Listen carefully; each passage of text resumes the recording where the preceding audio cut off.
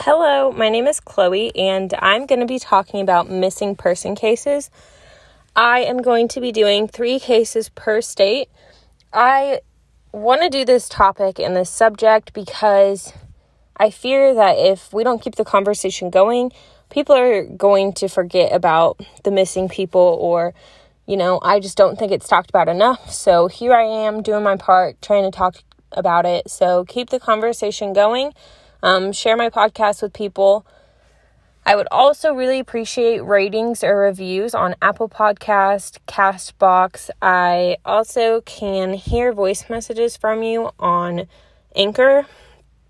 And then I also have an email, and the email is missingpersonscaseswithchloe@gmail.com. So you can always email me if you have a missing person that you know of, and I will do that case whenever I get to that state.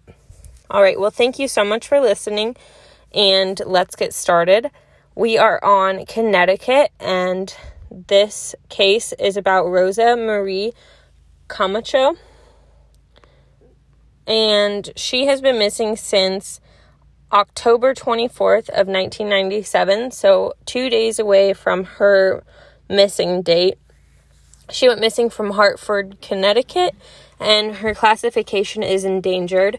Her date of birth was June 7th of 1993, so she would be 26 years old right now. She was 4 years old whenever she went missing. Her height and weight was 3 foot and 38 pounds. The last article of clothing that she was seen wearing was a black jacket and some blue pants. Her distinguishing characteristics: she is a Hispanic female. She has brown hair, brown eyes, and her nickname was Rosita.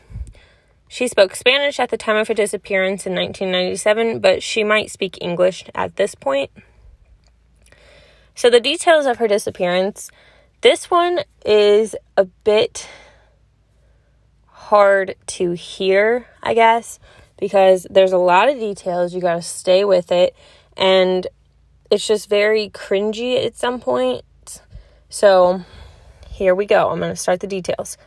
Rosa and her mother, Rosa Delgado. So her mom was named Rosa as well. So in this story, we're going to call her just Delgado.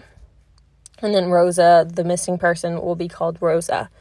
So they both left their Hartford, Connecticut residence at approximately 5 p.m. to walk to a local store together and buy groceries, including milk and diapers.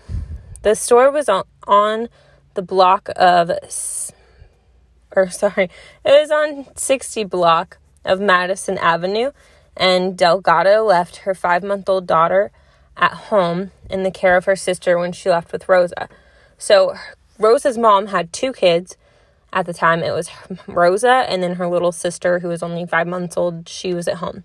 So she had only about $10 with her, and a witness saw Rosa's father and Delgado's former boyfriend, Julio Camacho, which is Rosa's father, speaking to them at a street corner in their Parkville area neighborhood prior to the female's disappearance. Photos of, I won't have photos of Delgado and Julio, but you can look up Rosa Marie Camacho, Camacho, and you'll see those two their photos will probably pop up because they were involved with Rosa's case.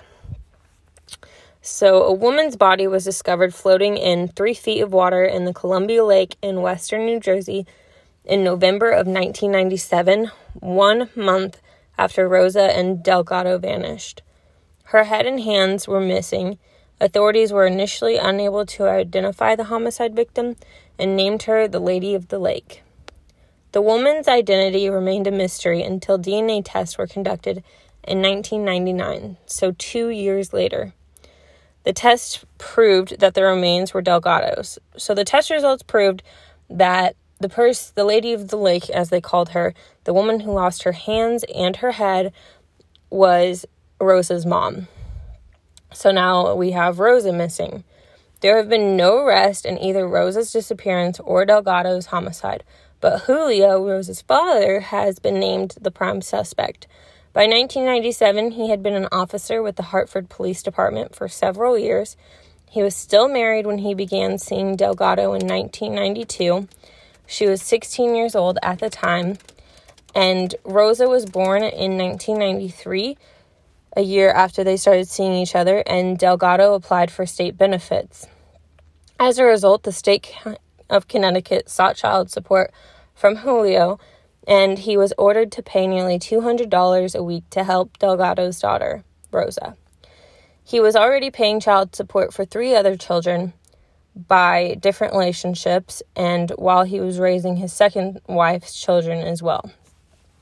So he had a lot of money he was paying for all of these kids that he had, and it was probably just way too much that he couldn't afford it anymore. And then in 1997 of November, Julio asked the court to cancel his child support order for Rosa until DNA testing established paternity. He didn't mention that Rosa and her mother went missing.